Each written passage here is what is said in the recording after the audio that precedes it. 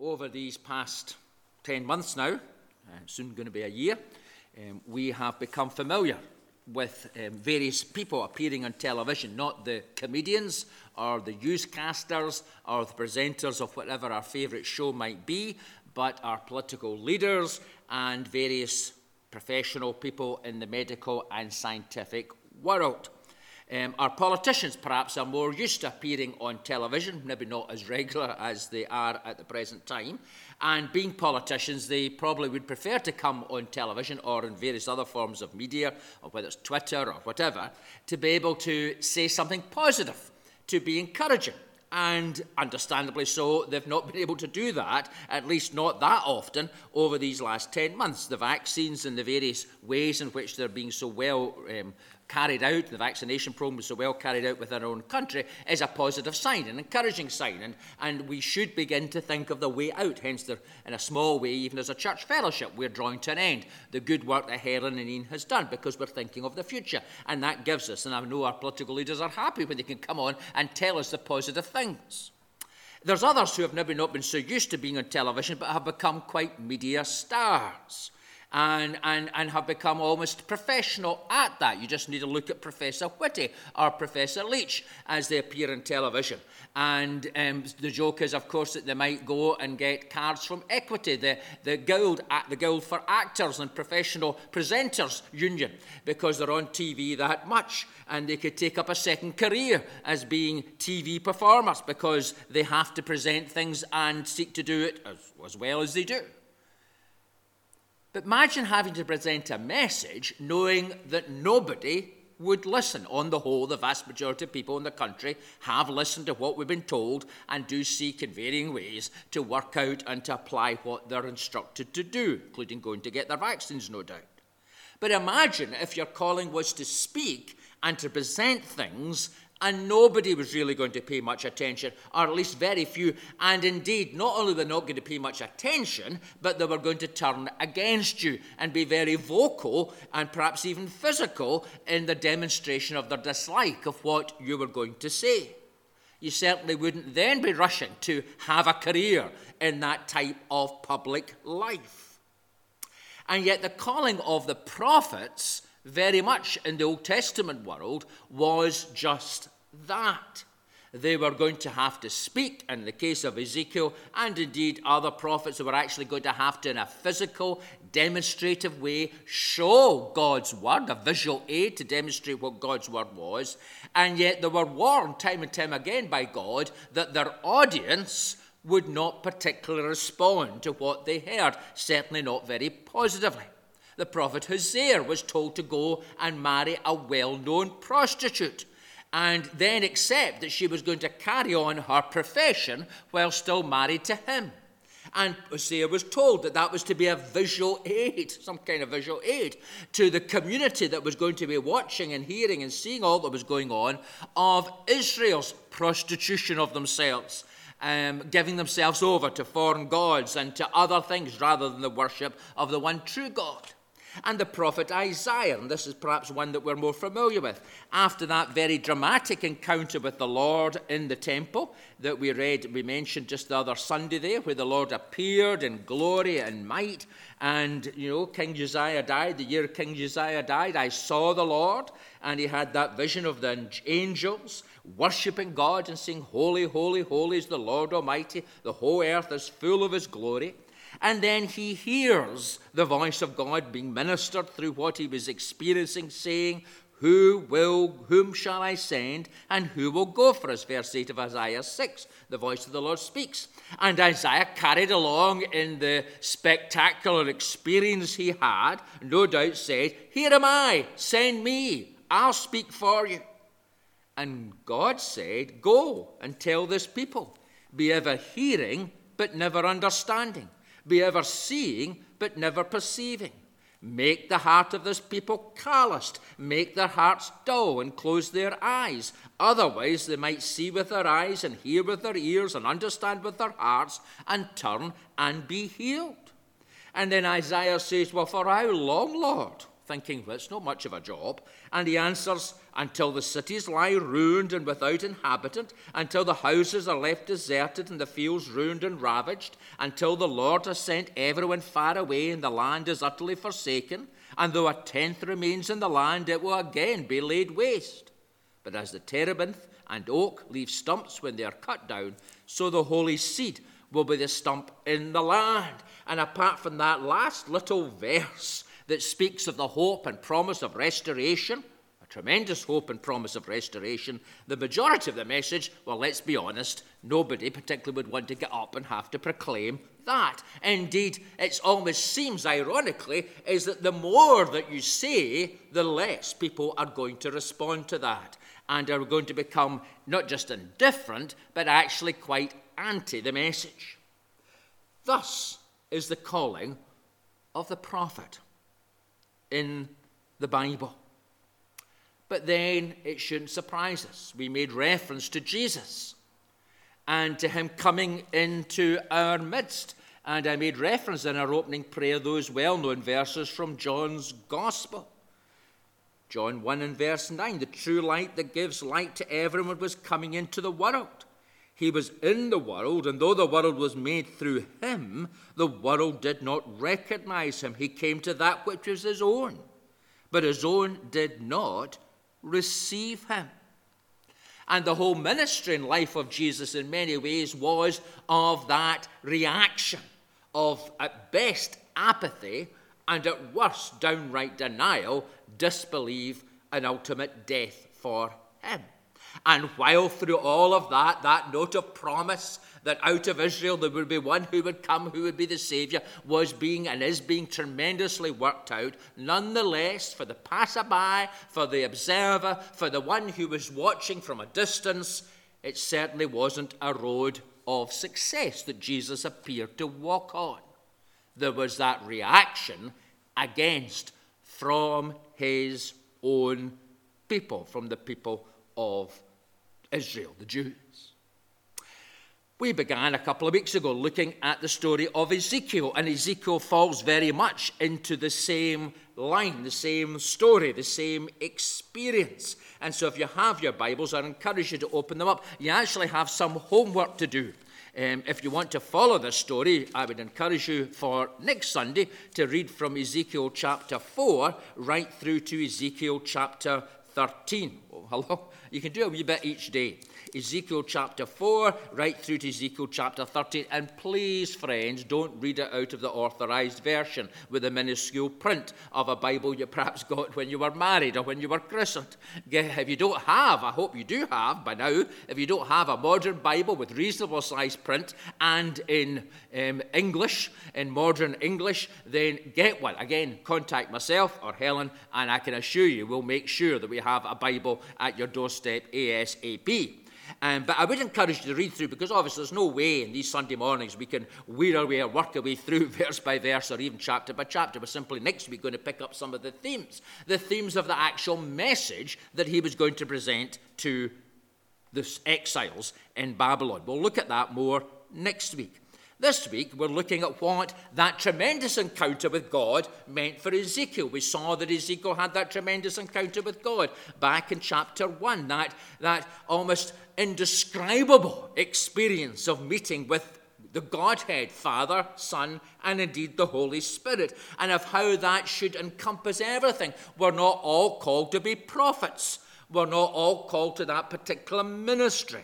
But all of us, as followers of Jesus Christ, are called to have an encounter with the living God, to have our eyes open. That's, again, one of the reasons why corporate worship is so important. That's one of the longings that we have, that when we come together yet once again, by God's grace and mercy through the Spirit, we'll see with the eyes of faith and experience. But we can have that in our own homes as we read and as we pray and as we meditate and reflect. The Lord comes to us, perhaps not in the way He comes to Ezekiel, but He comes to us to minister and meet with us, God with us, Emmanuel.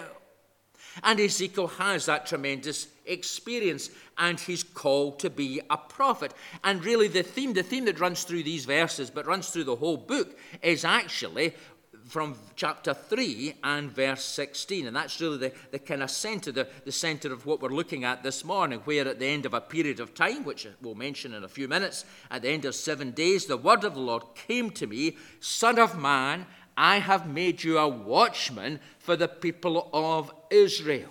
So hear the word I speak and give them warning from me. Son of man, I have made you a watchman for the people of Israel. So hear the word I speak and give them warning from me.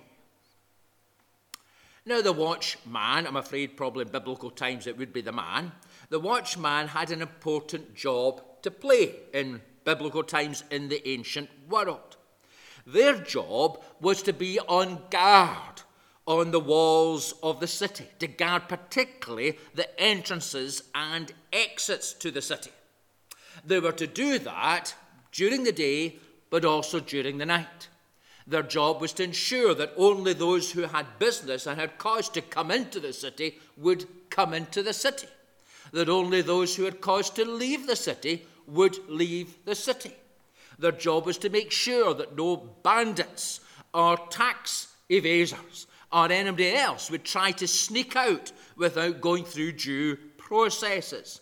But even more than that, their job was to be a warning if enemies were coming, if there was to be, those who were to attack the city and use force against the city. We see that even today if we go and visit some of the castles of our own country and of the walls and the battlements and the towers. And they're there in the same way as the walls surrounding Jerusalem or other cities of the ancient world. They were there to do the very same thing, to give one height. That's why so often cities and towns were built on places of prominence, so they would be able to see out and over maybe not the horizon, but certainly over the ground round about, so that they could see what was happening, keep an eye, indeed to protect those who maybe were working in the fields and providing the food and the nourishment outside the city walls. Those who were working out there, keep an eye of protection over them, so that they were under threat. They'd be able to call out the soldiers and be able to come and protect them, but also, as I say, to be a warning. And so they were vital to the well-being and to the healthy functioning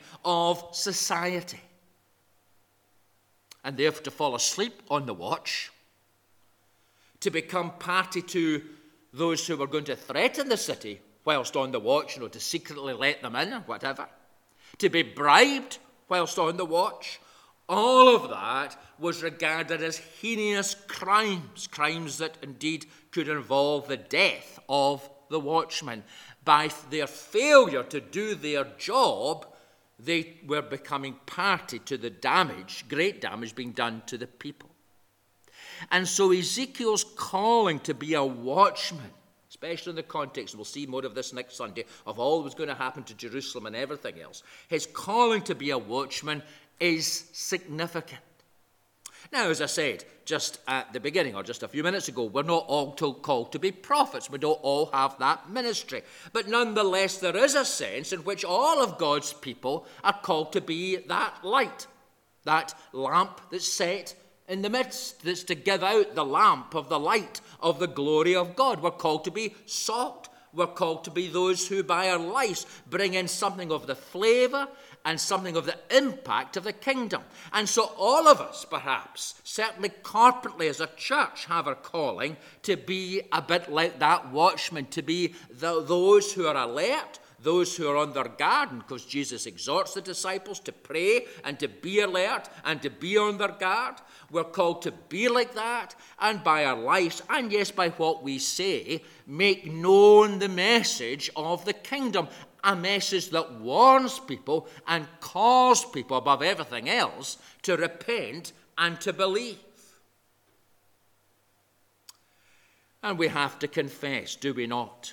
Both individually and corporately. And as I was saying just on Thursday evening, I think it was, at our wee time in Zoom, looking at some of the bigger, more kind of legal issues that are going on today. So many of us, including myself, have been influenced by a privatized and very pietistic view of the faith, which concentrates so much on just me and what I need and how I am, that we've lost sight of both corporate responsibility and our calling to be that prophetic watchmen and watchwomen in our society. And yet the calling of the follower of Jesus is to go and to make him known, to speak out and to speak into the settings in which he has placed us. Look, for instance, again, Luke chapter 10. We read this: after the Lord Jesus, appointed 72 others and sent them 2 by 2 ahead of him to every town and place where he was about to go. They were to go in front of him and prepare the way. And he told them, the harvest is plentiful, but the workers are few. Ask the Lord of the harvest, therefore, to send out workers into his harvest field. Go, I am sending you out like lambs among wolves. Do not take a purse or bag or sandals, and do not greet anyone on the road. And when you enter a house, first say peace to this house. If someone who promotes peace is there, your peace will rest on them. If not, it will return to you. Stay there, eating and drinking whatever they give you, for the worker deserves his wages. Do not move around from house to house. And when you enter a town and are welcomed, eat what is offered to you. Heal the sick who are there and tell them, the kingdom of God has come near to you. But when you enter a town and are not welcomed, go into its streets and say, even the dust of your town we wipe from our feet as a warning to you. Yet be sure of this, the kingdom of God has come near. I tell you, it will be more bearable on that day for Sodom than for that town. Woe to you, Chorazin! Woe to you, Bethesda! For if the miracles that were performed in you had been performed in Tyre and Sidon, they would have repented long ago, sitting in sackcloth and ashes. But it will be more bearable for Tyre and Sidon. These are non-Jewish cities. It would have been more bearable for Tyre and Sidon at the judgment than for you. And you, Capernaum, will you be lifted up to the heavens? No, you will go down to the Hades. Whoever listens to you listens to me. Whoever rejects you rejects me. But whoever rejects me rejects him who sent me. And that calling to go out, that calling to speak, that calling to make known, and that awareness that it's not always going to have to be a positive reaction, that's part and parcel of the calling of every Christian and every follower of Jesus, as well as the calling of people who have a particular ministry. Ezekiel was going to have that experience. Over these chapters, let me just read through some of the things that were going to happen to you. Back in verse 4, in chapter 3, the Lord says to Ezekiel, Son of man, go now to the people of Israel and speak my words to them. You're not being sent to a people of obscure speech and strange language, but to the people of Israel, not to many peoples of obscure speech and strange language whose words you cannot understand. Surely if I sent you to them, they would have listened to you. But the people of Israel are not willing to listen to you because they're not willing to listen to me. For all the Israelites are hardened and obstinate. But I will make you as unyielding and hardened as they are. I will make your forehead like the hardest stone, harder than flint. Do not be afraid of them or terrified by them, though they are a rebellious people. And he said to me, Son of man, listen carefully and take to heart all the words I speak to you. Go now to your people in exile and speak to them. Say to them, this is what the sovereign Lord says, whether they listen or fail to listen.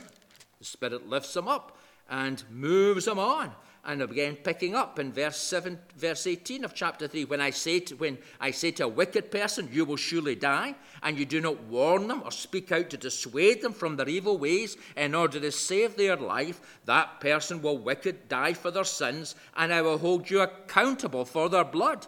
But if you do warn the wicked person and they do not turn from their wickedness or from their evil ways, they will die for their sin, but you will have saved yourself. Again, when a righteous person turns from their righteousness and does evil, and I put a stumbling block before them, they will die. Since you did not warn them, they will die for their sins. The righteous things that person did will not be remembered, and I will hold you accountable for their blood.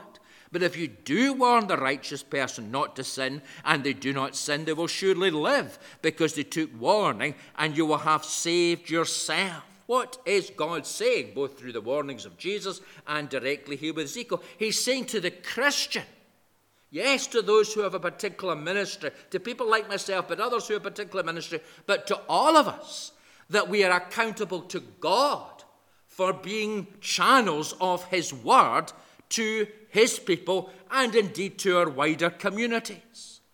All of us have the ability in life and in deeds to commend and to communicate that the kingdom is near. And all of us have a responsibility to make that known.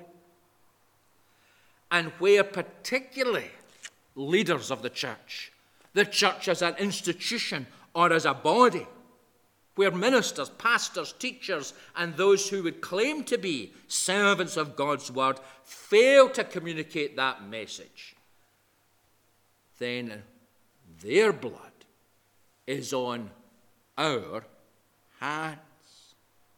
But when we do seek to be faithful in communicating the message of God's kingdom, then the responsibility lies upon the hearer and not upon the messenger. That is, I would say, to a word to the church today in these challenging times. And again, I repeat myself, I've said this so often over these past 10 months, indeed over many years, when it's so sad that so many of those who lead the church, especially at a national level, fail to bring the word of God to bear on our times and upon our settings. Where they fail to do that even with the people of God. First and foremost, it's very clear that it was to the Jewish people. The disciples were sent out to their own.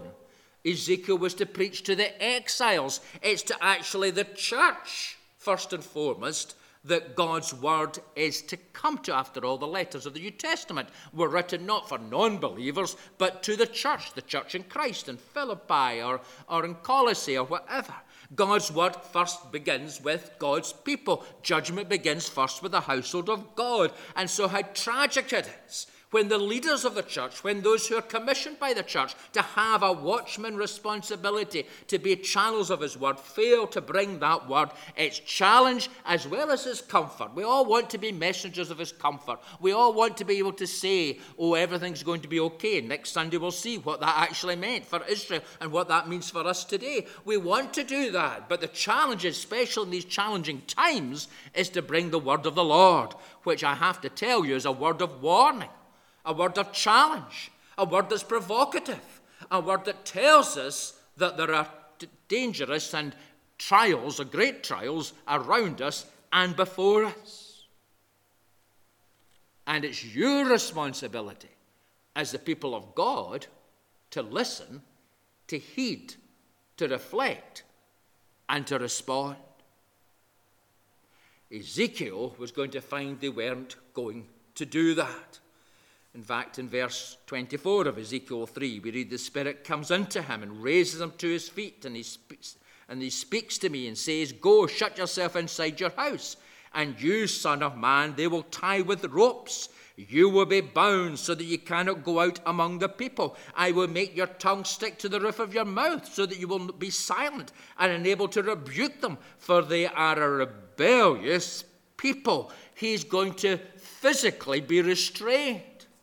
And he's actually at times not going to be able to say any more, because what needed to be said has been said. Earlier on in chapter 2, again, when he's commissioned to be a prophet, verse 3, Son of man, I am sending you to the Israelites, to a rebellious nation that rebelled against me. They and their ancestors have been revolt against me to this very day. The people to whom I am sending you are obstinate and stubborn. Say to them, this is what the sovereign Lord says, and whether they listen or fail to listen, for they are rebellious people, they will know that a prophet has been among them. And you, son of man, do not be afraid of them or their words. Do not be afraid, though briars and thorns are all around you, and you live among scorpions. Do not be afraid of what they say, or be terrified by them, though they are rebellious people. You must speak my words to them, whether they listen or fail to listen, for they are rebellious. But you, son of man, listen to what I say to you. Do not rebel like that rebellious people. Open your mouth and eat what I give you.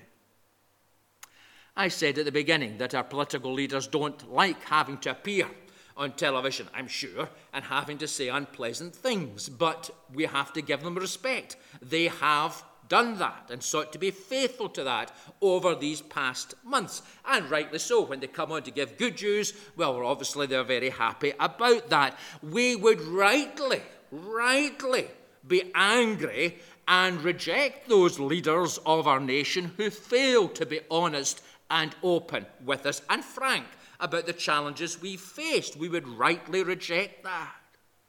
So why is it so often within the company of God's people that we only want to hear that which tickles our fancy, soothes our fears, smooths and pats our brow, and makes us feel better. And as I say, next Sunday, we're going to explore what that means in the church today, where there is, not in our own church, I wouldn't say, but in the church generally, where there is that tendency today. That is the calling of the watchman. To be fearless, to be provocative, to bring God's word, to shake God's people out of their comfort zone, and to make them waken up to the realities of their time and of what God is saying and doing in their times. And then, far more briefly, how is that going to be enabled? Well, it's going to be enabled because God was going to be with his servant. Time and again in these passages, in chapters 2 and chapters 3, we read of the Spirit, beginning of chapter 2. You know, we hear God saying to him, Son of man, stand up on your feet and I will speak to you. And as he spoke, the Spirit came into me and raised me to my feet. And I heard him saying, after he had eaten, in a sense, metaphorically, the Word of God. We looked upon that last Sunday and digested God's message, a message, the Word of God, which is sweeter than honey. But then as he took it and as he dwelt upon it, then as we saw in the book of Revelation, it was a bitter message. It wasn't particularly nice. It wasn't particularly pleasant. It wasn't the kind of message that Ezekiel would want to have to give. But nonetheless, as he did that, we read in verse 12, the Spirit lifted me up of chapter 3, and I heard behind me a loud rumbling sound as the glory of the Lord rose from the place where it was standing. It was the sound of the wings of the living creatures brushing against each other, and the sound of the wheels beside them, a loud rumbling sound. And the Spirit then lifted me up and took me away. And then in verse 24 of chapter 3, then the Spirit came into me and raised me to my feet. Not by might, nor by power, but by my Spirit, the prophet Zechariah said to the people of Israel at a time of restoration. It's only by God's Spirit that God's people are enabled and empowered to go and to fulfill their calling, to be that missionary people, to be those people that Jesus sent out through word and deed to commend the kingdom and to give that word of encouragement to those who want to believe and that word of warning to those who do not. It's only by the Spirit of God that the church of God is enabled to fulfill its calling and to be that watchman in the tower, that prophetic voice of God in our times and in our setting. One can hardly be surprised, my friends, when people pay no attention to what you or I or indeed the church might say when we have nothing in truth to say. And when we do say it, we say it in our own strength, in our own wisdom, in our own ability. And they just pass it off as an opinion, as perhaps an expression of poor old folk who really can't cope with life, or folk who are living in a bygone generation, or people who are locked into a mindset that's irrelevant for the 2020s. And that's what people think. That's what members of your own family probably think. But when the Spirit of God comes in power, when he lifts God's people up and gives them the words to say and the anointing that's required, then we do have the resources to speak God's word in God's time and by God's way to God's people and to God's world. And how we need that empowering and that enabling. Perhaps, unfortunately, for some of us during this period of lockdown, we've gone into ourselves. We've looked within, and frankly, we've not found very much. I can sadly see some of you aging. Very obviously so when I see you in Zoom and other gatherings, when I see you about. It's been a stressful and tiring time. Fears and worries and pressures of work and demands of family and everything else very much come and press us down and would leave us lying on the floor.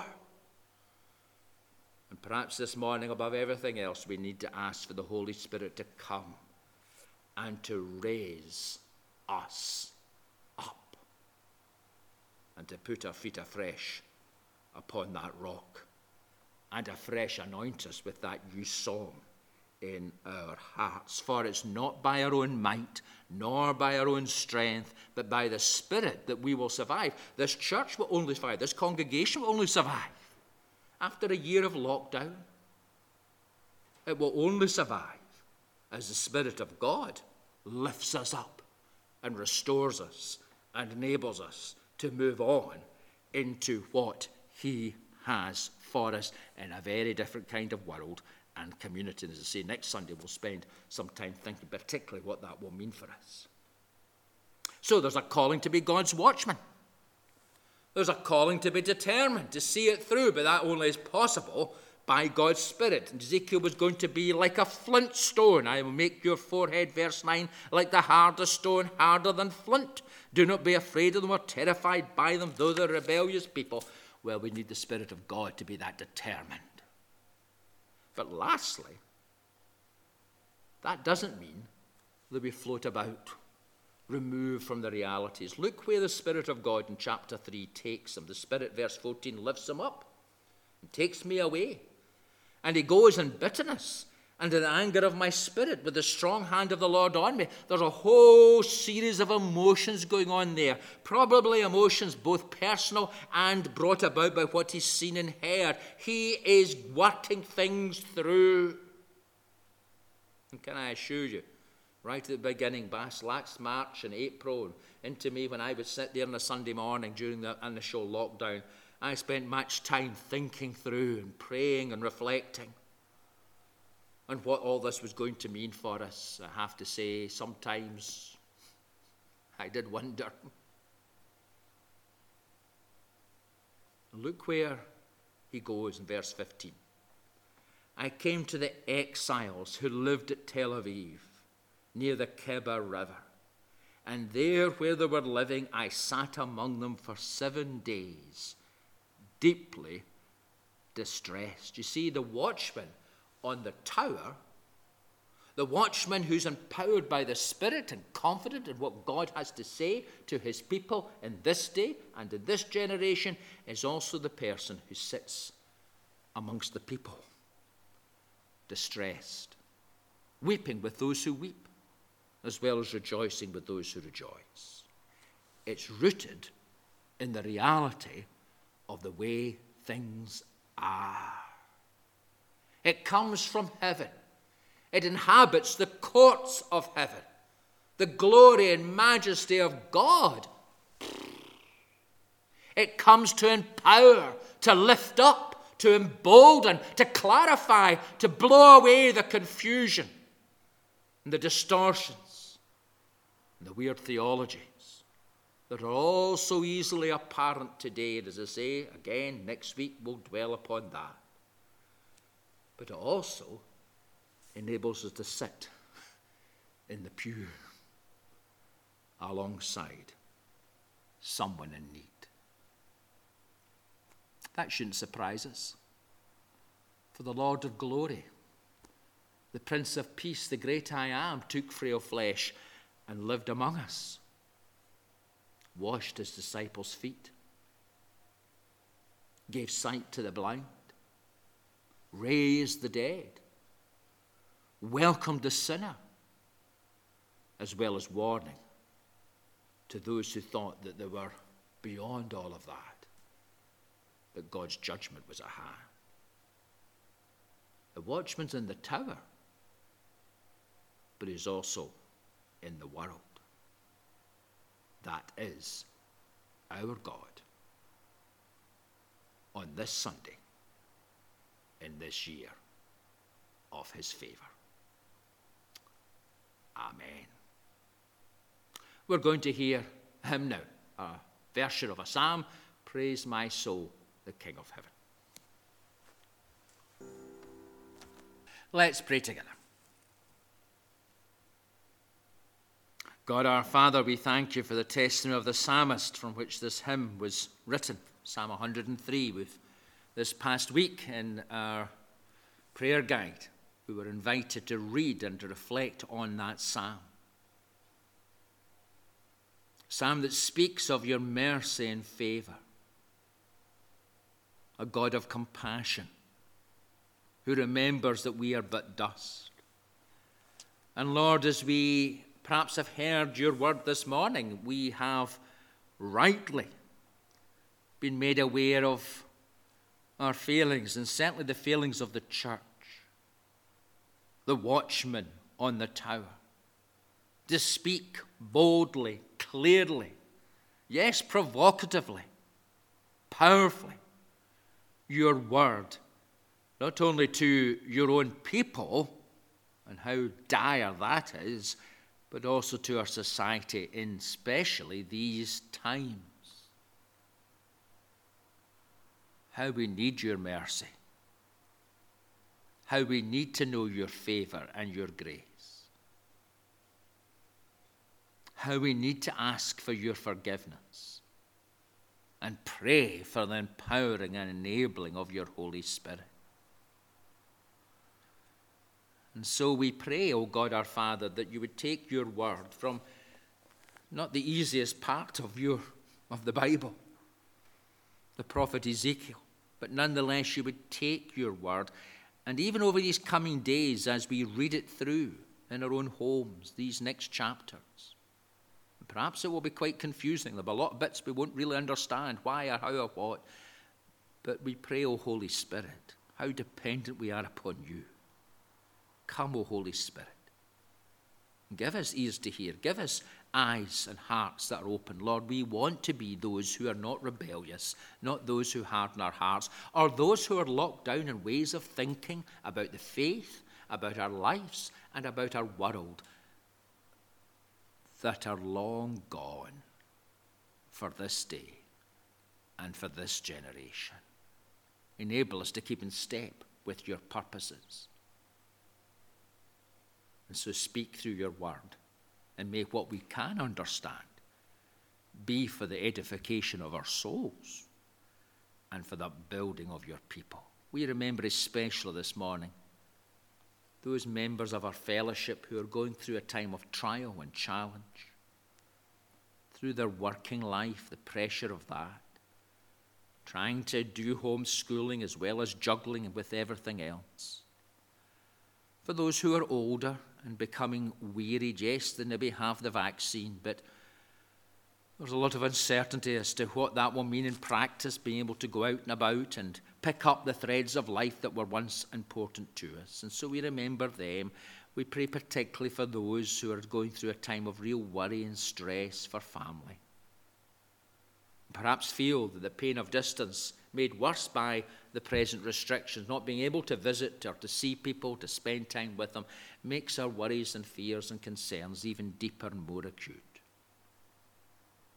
We pray for one another. We would weep with those who weep, as well as rejoicing with those who are rejoicing. So we gather before you, and now just for this last minute in our own homes, if we can remember those that we used to sit beside in church when we were here on a Sunday, or when we were sitting at one of the fellowship groups or on a Sunday evening. Those people that sat beside us, behind us, and in front of us. And just for this minute of quietness, we remember them before you. Perhaps some of them we keep in contact with. Perhaps some of them, in truth, we haven't spoken to now for maybe 10 months. And we wonder just what's happening in their lives. And so in the quietness we gather. And we remember these people. Lord Jesus Christ, hear us as we pray.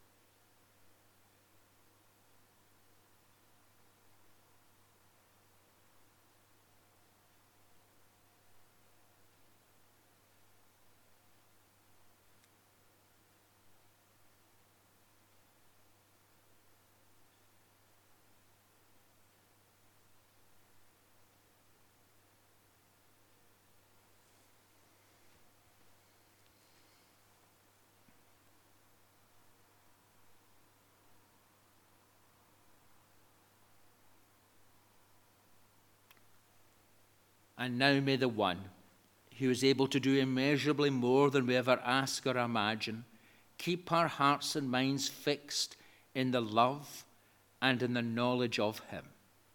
And may the blessing of God Almighty, the Father, the Son, and the Holy Spirit rest upon us and journey with us this day and forevermore. Amen.